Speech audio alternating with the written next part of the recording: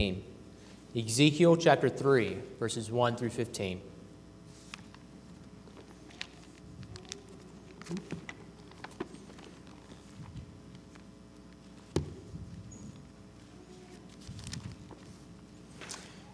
Ezekiel 3, verse 1. And he, Yahweh, said to me, Son of man, eat whatever you find here. Eat this scroll and go. Speak to the house of Israel. So I opened my mouth, and he gave me the scroll to eat. And he said to me, Son of man, feed your belly with this scroll that I give you, and fill your stomach with it. Then I ate it, and it was in my mouth, as sweet as honey. And he said to me, Son of man, go to the house of Israel and speak my words to them. For you are not sent to a people of foreign speech in a hard language, but to the house of Israel, not to many peoples of foreign speech in a hard language, whose words you cannot understand. Surely if I sent you to such, they would listen to you. But the house of Israel will not be willing to listen to you, for they are not willing to listen to me. Because all the house of Israel have a hard forehead and a stubborn heart. Behold, I have made your face as hard as their faces, and your forehead as hard as their foreheads. Like emery harder than flint have I made your forehead. Fear them not, nor be dismayed at their looks, for they are a rebellious house. Moreover, he said to me, Son of man, all my words that I shall speak to you, receive in your heart, and hear with your ears. And go to the exiles, to your people, and speak to them, and say to them, Thus says the Lord God, whether they hear or refuse to hear. Then the Spirit lifted me up, and I heard behind me the voice of a great earthquake. Blessed be the glory of the Lord from its place. It was the sound of the wings of the living creatures as they touch one another, and the sound of the wheels beside them, and the sound of a great earthquake. The Spirit lifted me up and took me away, and I went in bitterness in the heat of my spirit, and the hand of the Lord being strong upon me. And I came to the exiles at Tel Abib, and were dwelling by the Chebar Canal. And I sat where they were dwelling, and I sat there overwhelmed among them 7 days. Let us pray. Father, what we have read is your word. It is your most holy, magnificent, and glorious word. And Lord, we thank you that we have the opportunity to read and to understand. And Lord, as we understand these words, Lord, help us not to be as the Israelites that we have just read, that we would be stubborn and foolhardy. But Lord, help us to take the scroll that you have given us. May we taste it and see that your word, that it is indeed good and sweet and a balm to our soul. Lord, for the difficult things that we will see tonight, prepare us, help us, and Lord, guide us in your strength and through your Spirit, that we might become more and more focused upon your glory and less about ourselves. Lord, help us to love your Christ through your word. And we ask this in your Son's holy and perfect name. Amen. We come again to look at the nature of Ezekiel's commission as the Lord's prophet. Last week we looked at the call, the congregation, the consultation, and the content of Ezekiel's commission. This week we will continue to look at Ezekiel's ministry, but I hope to draw out a few more inferences for us to have in view as we approach the actual content of Ezekiel's prophetic ministry. So, we can just add these elements to what we saw last week. It's a continuation of the nature of Ezekiel's ministry. We have three main headings for us tonight, and again, I like to alliterate. So we had three main points: the surprising sweetness, the resolute reception, probably should have chose a different letter, and dismaying departure. The surprising sweetness, the resolute reception, and the dismaying departure. So with these points in mind, let's begin to look at Ezekiel's surprising description of what he says about God's message to Israel. Our first point is Ezekiel's surprising sweetness. Starting in verse 1, we read Yahweh's command to Ezekiel, "Son of man, eat whatever you find here. Eat this scroll and go. Speak to the house of Israel." So I opened my mouth, and he gave me the scroll to eat. And he said to me, Son of man, feed your belly with this scroll that I give you, and fill your stomach with it. Then I ate it, and it was in my mouth as sweet as honey. This section of Ezekiel is not shocking, it's not surprising, as our point likes to make, because it was merely that Ezekiel was eating a physical scroll. It's not shocking to us that Ezekiel is eating a real scroll. This is a vision. So physical actions take on metaphorical nuance and dimensions. The actions of eating the scroll communicates what we saw last time concerning Yahweh's command to only speak the word that he was given. Ezekiel includes this metaphorical description to communicate that he will only speak the words that are provided to him by Yahweh. So again, the shock is not that Ezekiel ate a scroll. For a vision, this is fairly standard stuff. We see this throughout the Bible. But the shock comes here. The shock is how Ezekiel describes the taste of the scroll. He describes it as sweet. From last week, from what we saw, the content on the scroll, written on the scroll of God's message to Israel are, remember, words of lamentation, of mourning, and of woe. A better word to describe the taste of Yahweh's message to Ezekiel to give to the people would not be sweet, but it would be bitter. This is a better description because bitter often describe the curse of those under judgment. Sweet is a kind of abnormality, especially from what we saw last week. It's surprising. Remember that Ezekiel was being prepared for war by his God Yahweh. He was chosen to preach the coming judgment of King Yahweh to a rebellious people. God had to strengthen and encourage Ezekiel not to be afraid of the rebellious people due to their utter disdain for God and his word. Even in our passage tonight, God repeats the nature of the crowds that Ezekiel was going to preach to. In verses 4 to 7 of our passage in chapter 3, we read this of the crowds. "And he said to me, Son of man, go to the house of Israel and speak my words to them. For you are not sent to a people of foreign speech and a hard language, but to the house of Israel. Not to many peoples of foreign speech and a hard language, whose words you cannot understand. Surely if I sent you to such, they would listen to you. But the house of Israel? Oh no, they will not be willing to listen to you, for they are not willing to listen to me. Because all the house of Israel had a hard forehead and a stubborn heart." Again and again, God is re-emphasizing the severe nature and corruption of the people of Israel. In verse 5, he compares Israel to hypothetical foreign nations with foreign tongues. And in this comparison, Yahweh favors the other nations because they would at least listen to Ezekiel's message, even though they would not understand. You see, Israel was so far gone in their sin. They're so far gone in their sin that a prophetic word from the Lord will not be tolerated by them. Israel would despise Ezekiel because they despise Yahweh. This is why they are worse off than any other foreign nation. Israel's rebellion didn't stem from the lack of understanding of God's word like a foreign nation would. Israel's rebellion stemmed from their willingly stubborn hearts against the God that they were to serve. They despise their covenant Lord. And this is why Ezekiel is called to preach against them as God's enemies, as those who are as foreign nations around them. And as we saw last time, Israel's rejection of Ezekiel and his prophetic word would act as a sign that Ezekiel's message was indeed from God.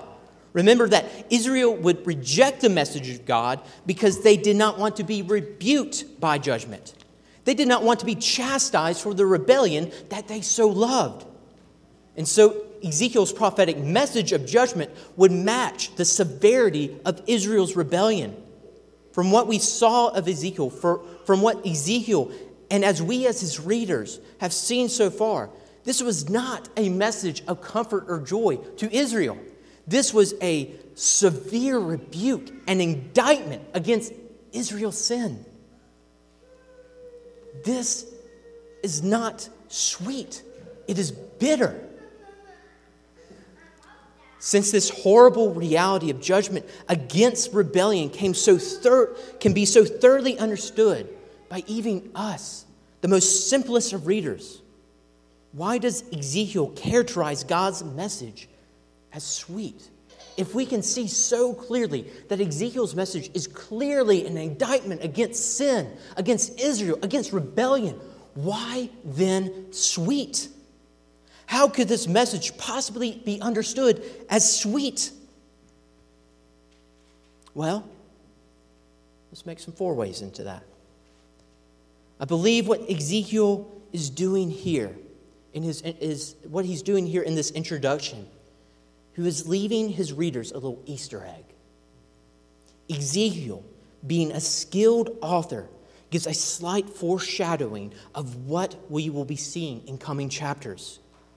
Though God's rebuke is severe at first, God does not leave his people to wallow in their judgment. God will provide the hope of restoration to his people, and this hope would be comfort to the people afflicted in their sins. I won't go into it now, because we will incrementally see God's promise of grace as we go through the judgments of Ezekiel. And I don't want to deflate what we'll see there.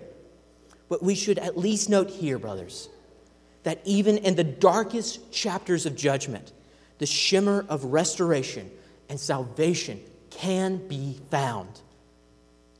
And so then a point of application that we can make of this surprising sweetness of Ezekiel is that we should not lose hope in the midst of our chastisement or our trial.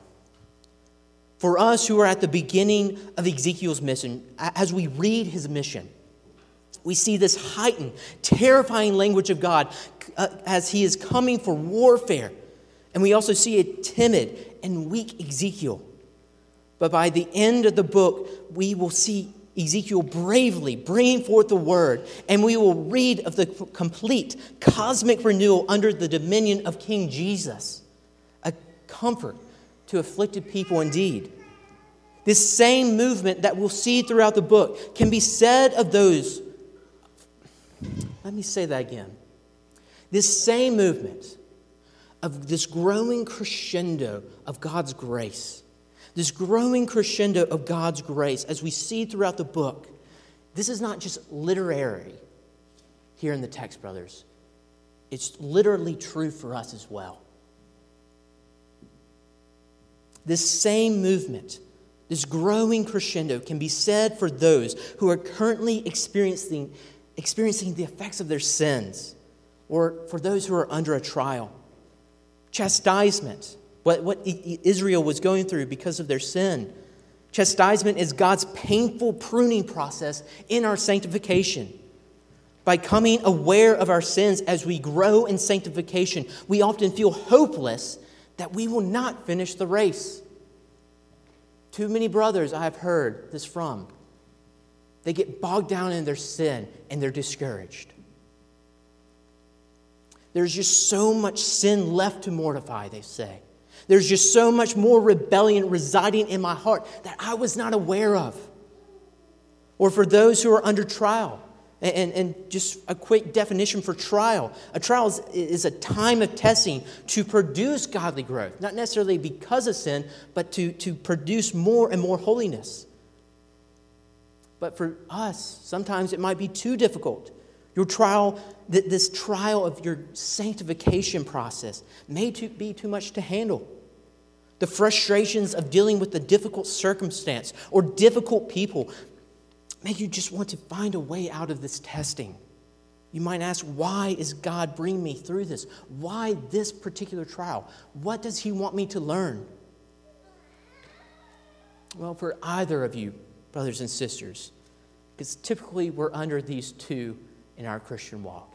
You're either being sanctified from your sin, you're being pruned through chastisement, or you're going through trial. That's the typical pattern for the Christian life. So for either of you two, brothers, for those under trial, or for those struggling in sin, take hope. It may feel that you don't know where to go. You may not know how to overcome your sin or that trial. But somewhere in the midst of your sin or trial, at this moment, brothers, you can still take note of God's surprising goodness. Brothers, take note of that goodness now. And as you eventually overcome that trial or mortify that sin, you will know that your God was with you at the very beginning, just as we see here with Ezekiel, just as we see here with the surprising goodness. Even in the midst of our own lives, we can see the same trajectory at work. We still see that surprising goodness, even in the darkest chapter of our own lives. Another way to put my point is this.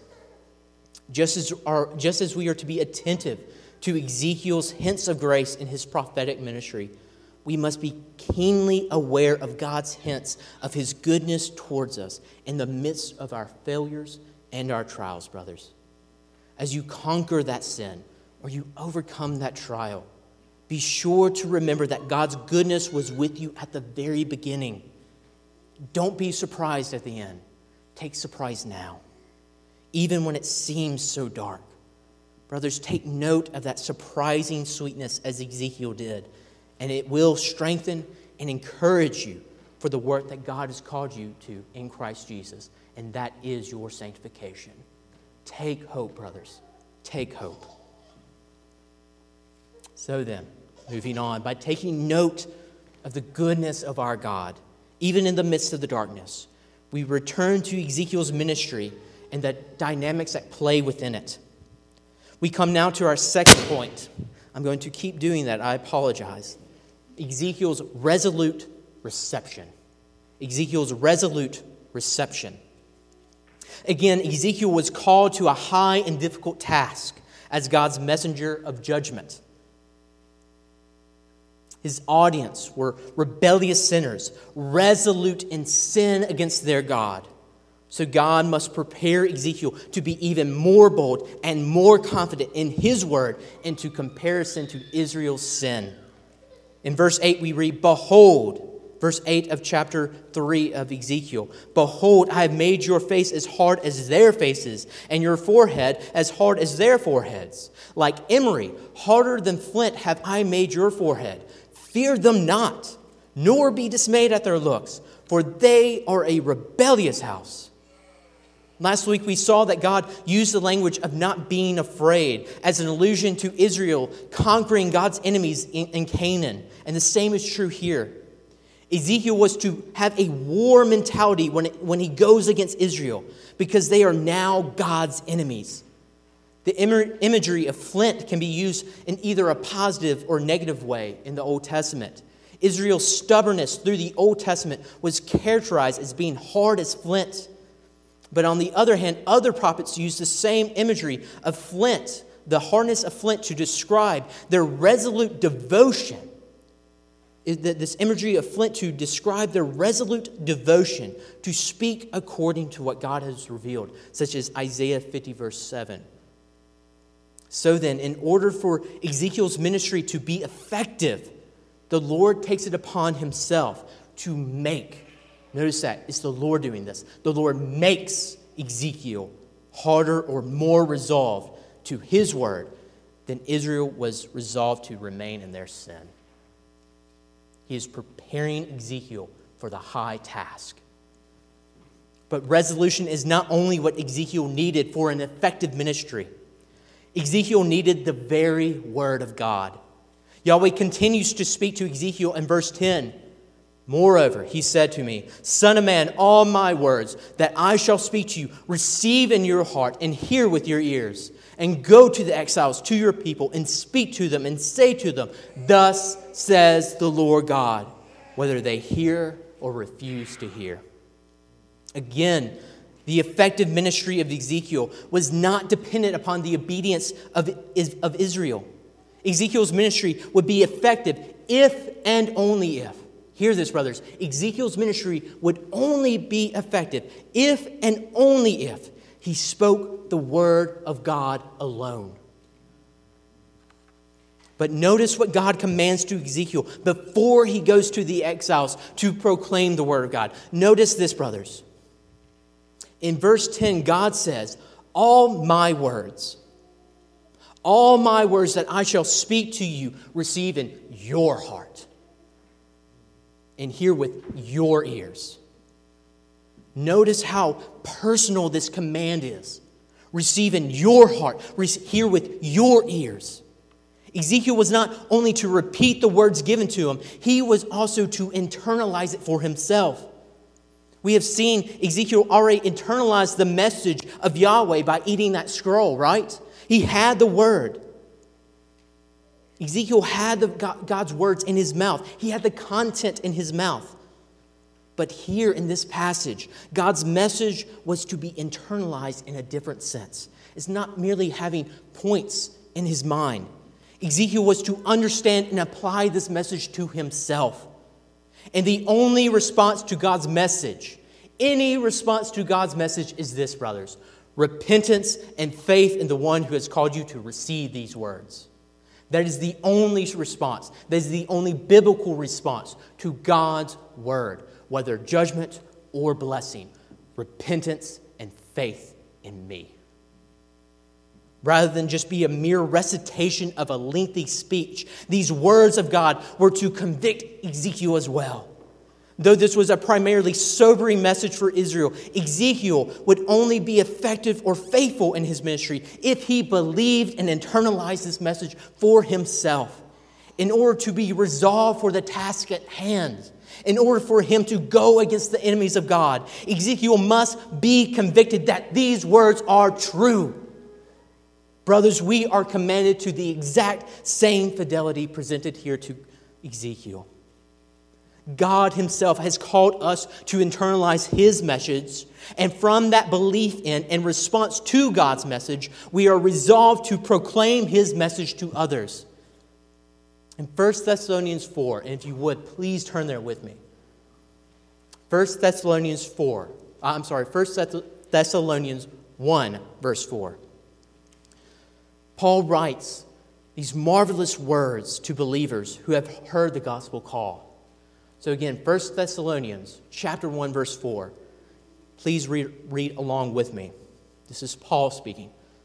For we know, brothers, loved by God, that he has chosen you because our gospel came to you, not only in word, but also in power and in the Holy Spirit and with full conviction. You know what kind of men we proved to be among you for your sake, and you became imitators of us and of the Lord. For you received the word in much affliction, but with much joy in the Holy Spirit, so that you became an example to all the believers in Macedonia and Achaia. Not only has the word of the Lord sounded forth from you in Macedonia and Achaia, but your faith in God has gone forth everywhere, so that we need not say anything. For they themselves report concerning us the kind of reception we had among you, and how you turned to God from idols to serve the living and true God, and to wait for his Son from heaven, whom he has raised from dead, Jesus, who delivers us from the wrath to come. Brothers, this is essential to grasp. Christians are not those who can simply rattle off a few points about God's salvation. They're not those who can rattle off a few points about doctrinal orthodoxy. No, far from it. Unbelievers can do that. Rather than rattle off a few points, Christians are those who are rattled by God's message of salvation. Because the Thessalonians received the message of God with power and in the Holy Spirit and with full conviction, they were prepared for effective ministry. And like Ezekiel's ministry, they received the word of God and proclaimed it, even under much affliction. But this made them all the more resolved to follow Christ. Verse 7. The Thessalonians believed in the message about Christ. They believed that God converts sinners from worshiping dead idols to serve the living triune God. Verse 9, they believed Christ was salvation from God's wrath against sin. They believed that Christ gives us hope of the resurrection to live in glory forever with our God. They believed the gospel.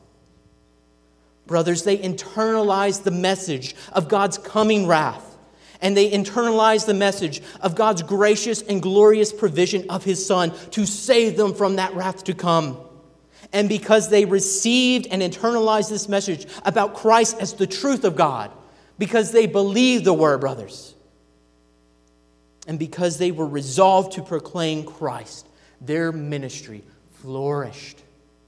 Read with me again. Their devotion to Christ about Christ, their devotion to the truth about Christ, the truth that by faith and trust in Christ's life, death, and resurrection, He secured eternal satisfaction for our sins before God.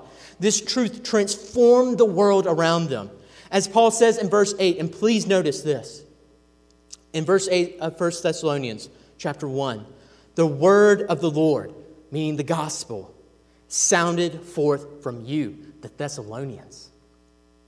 They had ministry in Macedonia and Achaia, but your faith in God has gone forth everywhere, so that we need not say anything. This is Paul speaking. We need not say anything. Brothers, you know you have an effective ministry when the Apostle Paul isn't doing any of the heavy lifting. This was good, faithful gospel ministry. And it's because they received and were resolved in their belief in the gospel of Jesus Christ, that He saves sinners from the wrath to come. Brothers, may we at Grace Baptist be as faithful as the Thessalonians here. May we internalize the message of God's coming wrath and His message and the message of Christ's propitiation for those who believe. May we be resolved to proclaim this message despite any affliction that may come, either just as Ezekiel or as the Thessalonians.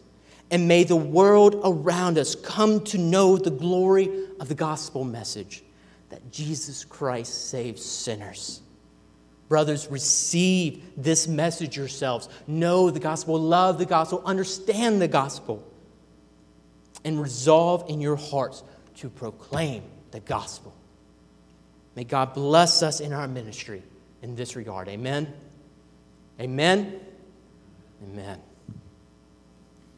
So then, brothers, Ezekiel was called to internalize God's message for himself. He was called to proclaim it.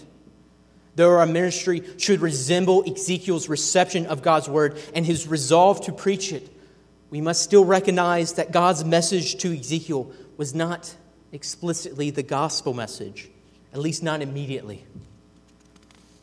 Though there will be shimmers of hope that would culminate into the cosmic renewal, which we would understand to be Christ, Him being the head over that cosmic renewal. All Ezekiel would have at this point in his ministry, in the first opening chapters here, what we saw last week and what we've seen tonight, all he would have at this point are words of lamentation, mourning, and woe. And so when the Lord departs from Ezekiel, Ezekiel is left to internalize a message of God's coming judgment. And this brings us to our third and final point, brothers. God's dismaying departure. God's dismaying departure.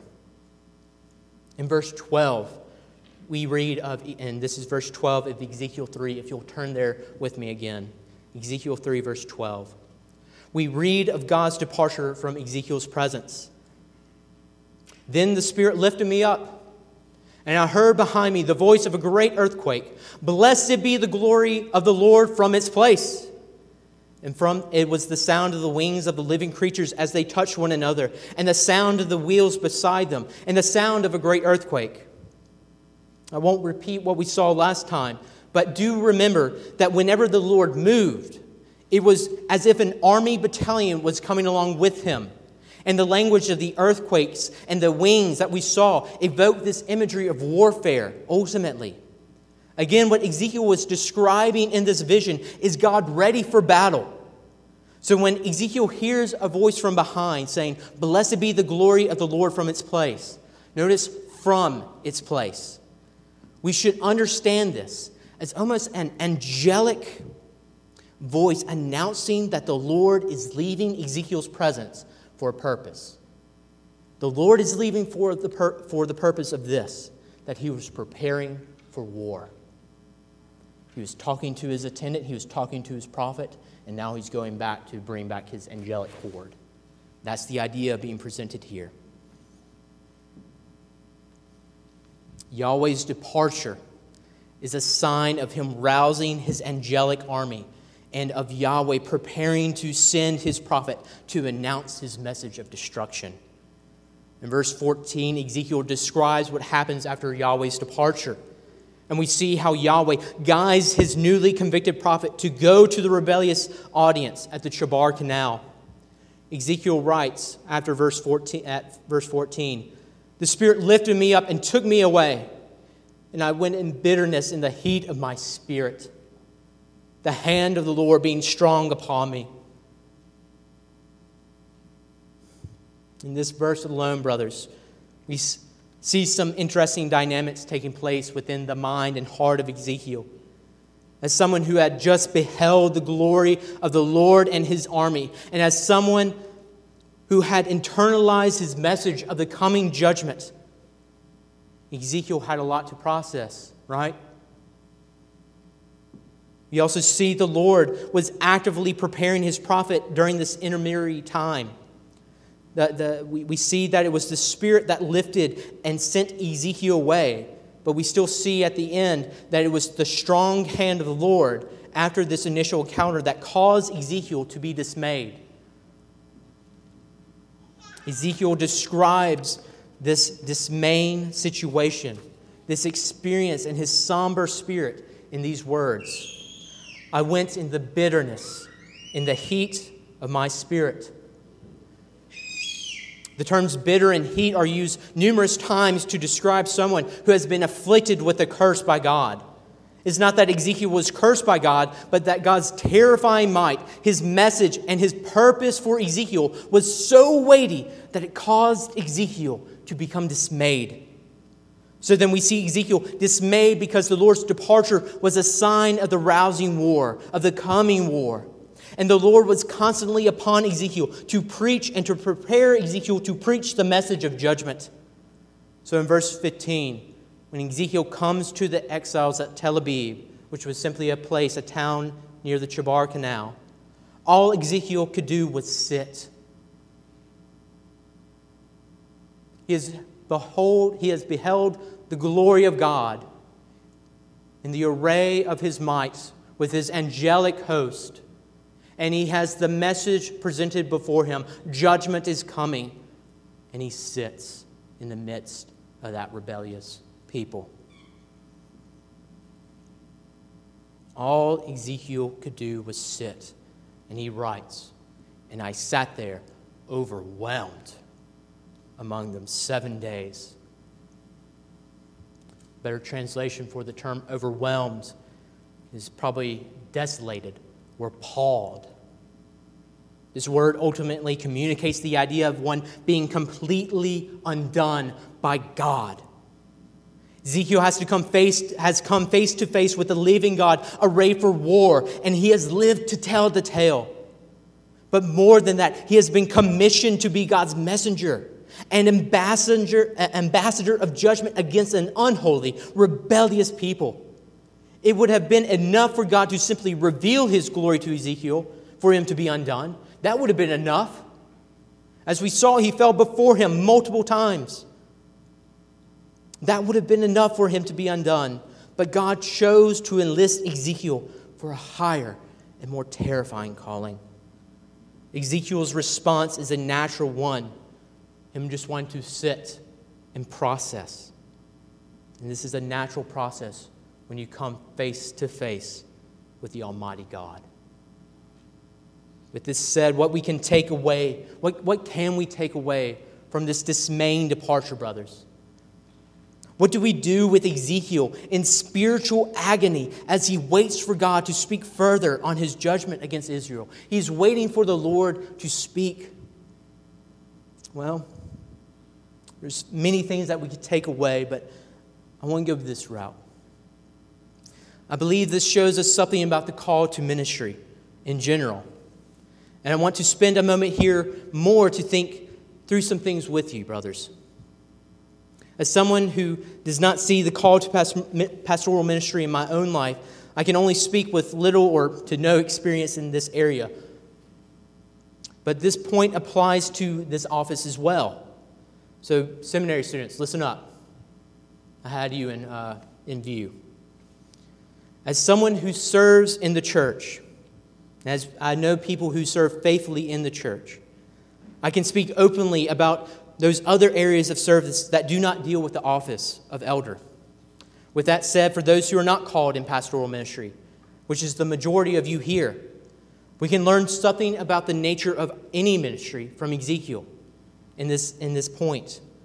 Whether it's a deacon, a deacon's wife, a pastor's wife, a Sunday school teacher, or devoted layman, no matter what your service looks like, brothers and sisters, all Christians are called to ministry or to service in Christ's church.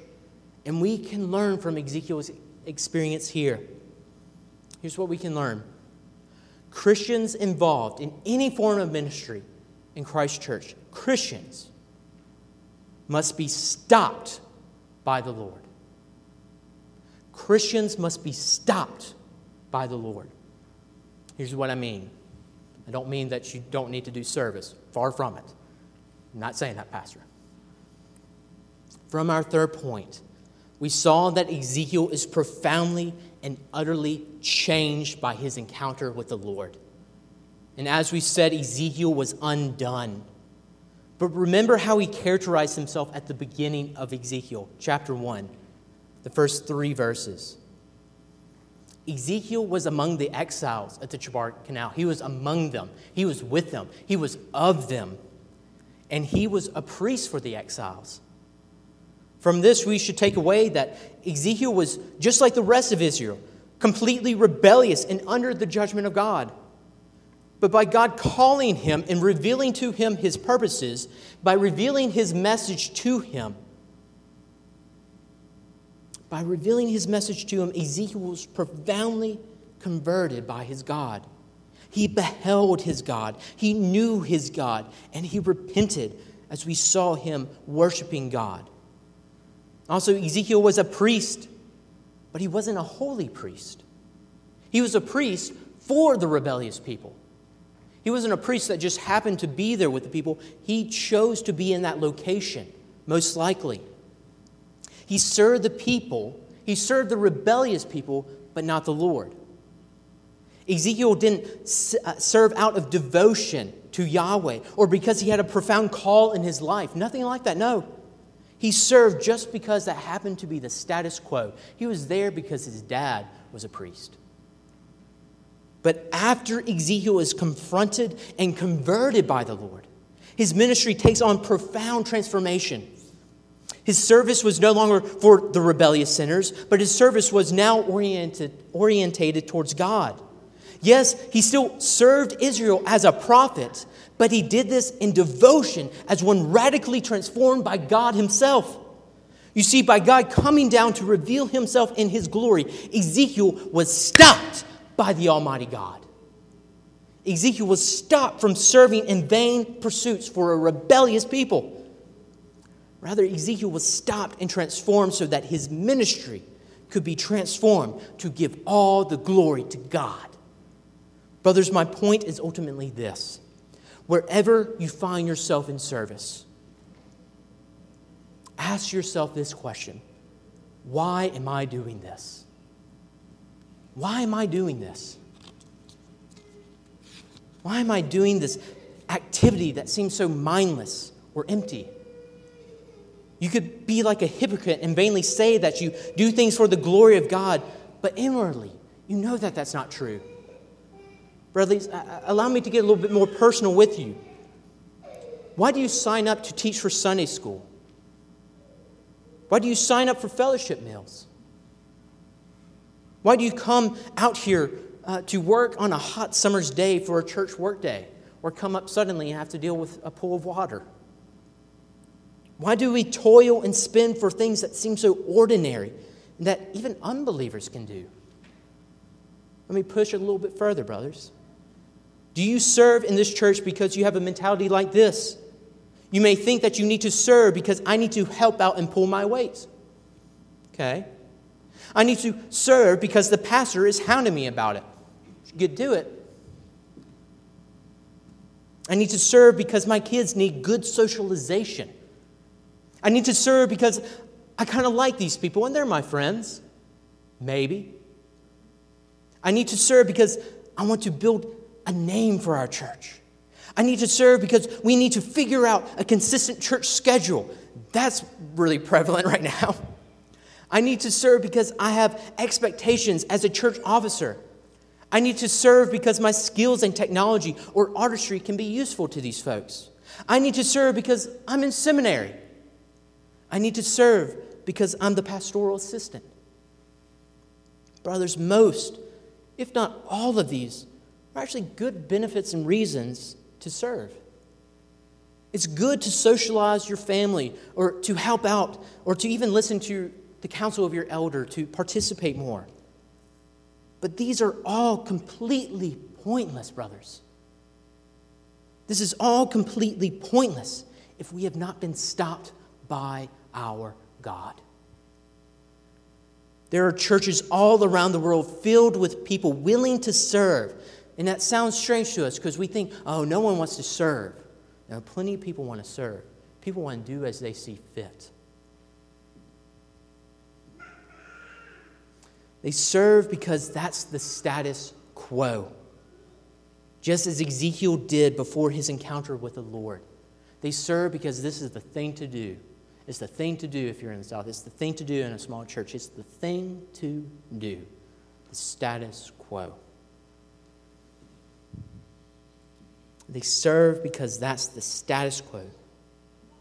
Brothers, I plead with you, and I plead to my God, may such a servant spirit as this be far from us. We don't need this kind of servant spirit, not this kind. Don't serve the church of Christ because that's the status quo. Don't serve Christ's bride because you get a benefit from it. Don't serve Christ's body just because you think you can make it better. No. Follow the path of what we've seen from Ezekiel. Follow Christ and serve his church because you have come face to face with the glory of Christ in the gospel. Serve your God and his people by being radically transformed by Christ. Serve your God because your God has called you to do it, to do so, and to worship him. As Ezekiel patterns for us, brothers, be stopped by God's glory. Behold his glory. Take a moment. Be astonished by him. Be dismayed if you need repentance. Be dismayed. But brothers, serve because you see his glory. As Ezekiel patterns for us, be stopped by God's glory. Be decimated by God's glory. And you will as you ponder his glory, as you look into and you relive the glorious day of your salvation, or you see the glorious truths being made conformed into your own life, brothers, you will be enabled to serve your God in sincerity, as we will see Ezekiel do next week. Brothers, don't serve because of the status quo. Serve Christ your King because you know his glory. That's what it's all about. Over and over again, this is what we come back to. It's Christ's glory.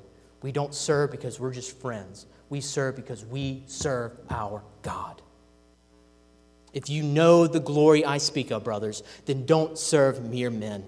Don't serve mere people in the pews. Serve the living God by serving his beloved people. Serve your Christ by loving his body. Love your God by loving his people through service. And may this spirit of service be with us all our days. And may our God be glorified in our service to him and to one another.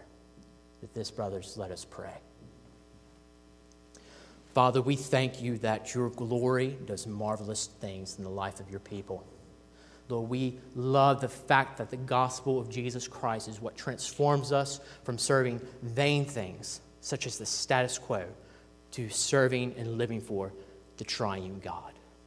Lord, thank you for this reality, for we have behold your glory as revealed to us in Christ Jesus through the power and the preaching of the word of God and his gospel. And it's in that hope, it's in that joy, and it's in that word that we take our rest. Lord, please be with us and give us rest indeed. We ask this in your Son's holy, holy, holy name. Amen.